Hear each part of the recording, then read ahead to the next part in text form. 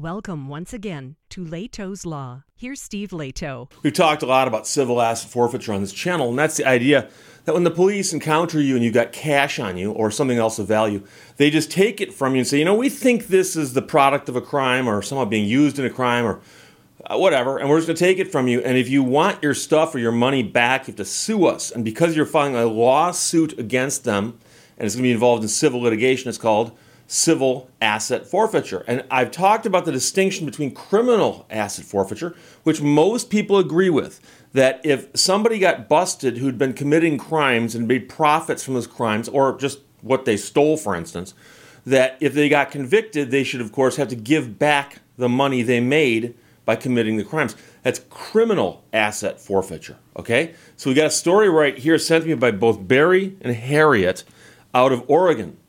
WWeek.com published it, and it says, catalytic converter kingpin wants his cash back. So we're talking about criminal asset forfeiture here, at least in theory. The man says the money in his lake house safe wasn't part of any illicit enterprise. So he's saying, look, whether I did something criminal or not, the money in my safe at my beach house had nothing to do with that.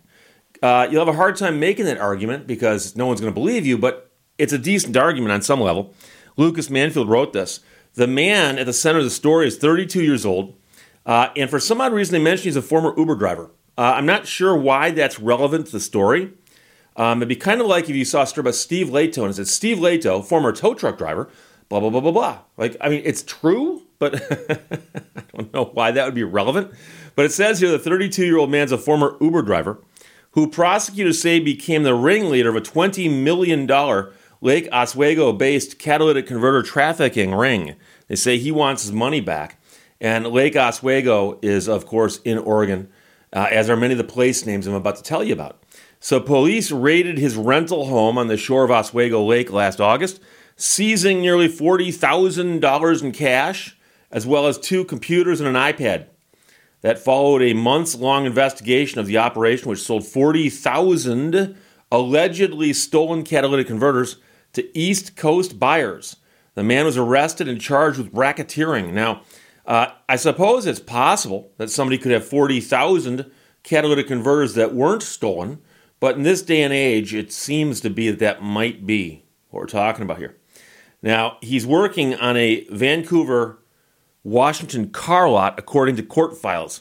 Late last year, his attorney petitioned Washington County Circuit Court to return the money that was taken from the lake house, arguing the police couldn't prove it was contraband or illegal proceeds.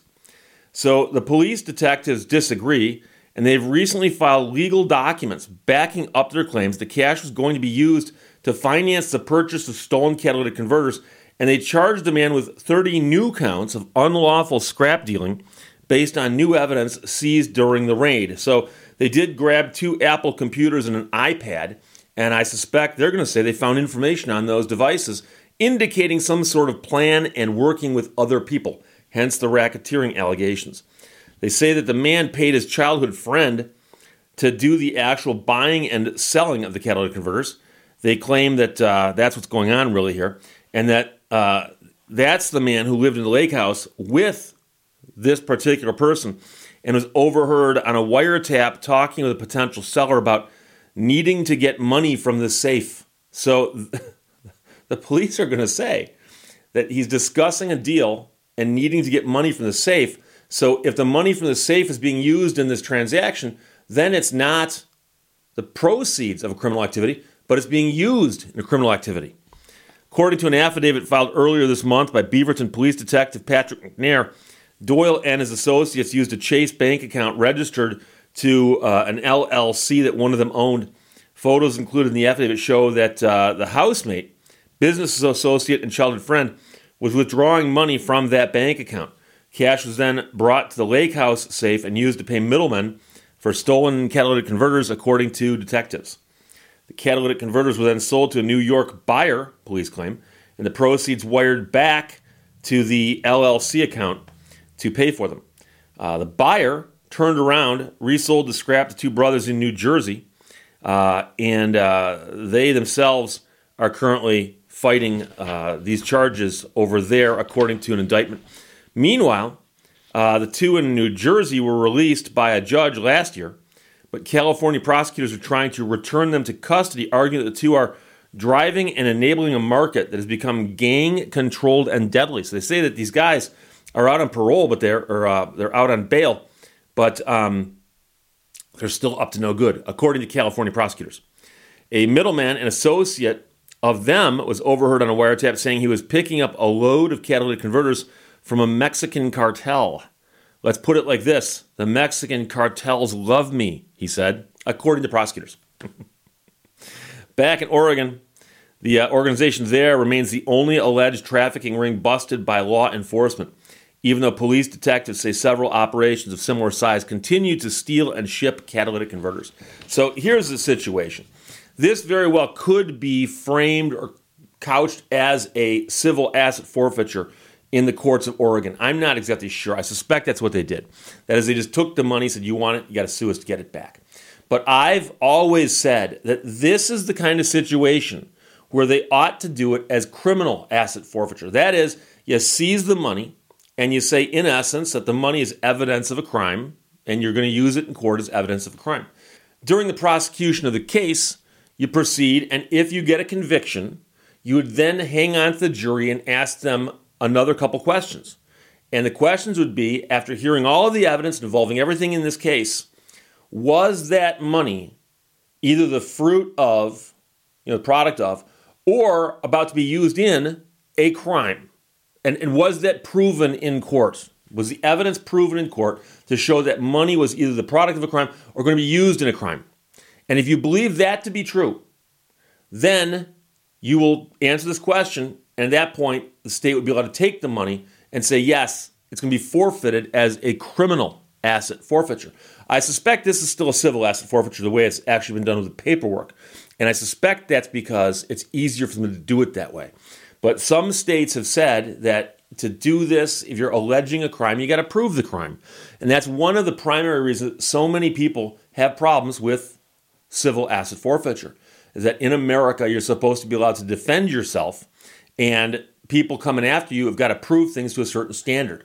And so when someone takes your money and says, no, you sue us and you prove to us your own innocence, most people go, okay, that's wrong. That's wrong. So like I said, this is the kind of case where I wish, instead of treating it like civil asset forfeiture, I wish they treat it like criminal asset forfeiture.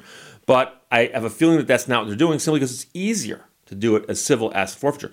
But the key here is that the guy has been accused of running this ring. During the arrest and the seizure of a lot of stuff, they seized iPads and computers and a safe that had a bunch of money in it. And they're saying that money was being used by this operation to fund these transactions. And so that's their allegations why they're going to keep the money. But the guy wants his money back. The weird thing about this, and I've I hate to point this out, every time I mention catalytic converters, I get at least one person who goes, this whole thing's a hoax. Catalytic converters don't have any value at all. No, this is just vandalism.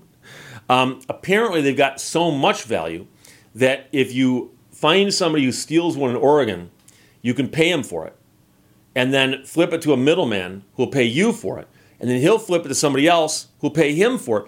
And these things change hands so many times, apparently, that there is money to be made. Because obviously, if the catalytic converter has street value of $1, it's not like someone's going to say, okay, I'll flip this thing to you for 25 cents, and you can flip it for 50 cents. And then someone else can buy it from you for them from 75 cents. And then at the end, someone will get $1 from it. No, that's obviously not what's happening here. So there must be enough money in this for this to make sense to operate at this level with these kinds of numbers. So it's a scary concept. The catalytic converter theft, to me, drives me crazy when I think about it because it is so horribly wasteful. It's wasteful. Anytime you look at a transaction and you ask yourself, what did everyone pay for this transaction? Okay, so somebody steals a catalytic converter and puts it in the stream of what I just described, and they make a couple bucks, and down the road someone else makes a few more bucks, and so on and so forth. But usually, the cost to repair the car the catalytic converter is taken from is much, much more than what these people are making in these exchanges selling it. And so it is net wasteful for society. So we've got to crack down hard on this and see if we can't put an end to it. I've seen people suggest that they put the VIN, the vehicle identification numbers, on the catalytic converters or something like that, and that's not a bad idea. Some kind of identifier, because it is a part that, does apparently get stolen quite a bit. So as of right now, we're going to see what happens, but from WWeek.com, I guess it's WilliamAtWeek.com, Oregon, that's where the story's from, Barry and Harriet sent it to me, but the catalytic converter kingpin, what they call him, wants his cash back and says the cash had nothing to do with anything he's alleged to have done. There you go. Questions or comments, put them below. Let's talk to you later. Bye-bye. Thank you for watching Leto's Law. Make time for people who need help, regardless of whether they are friends or not.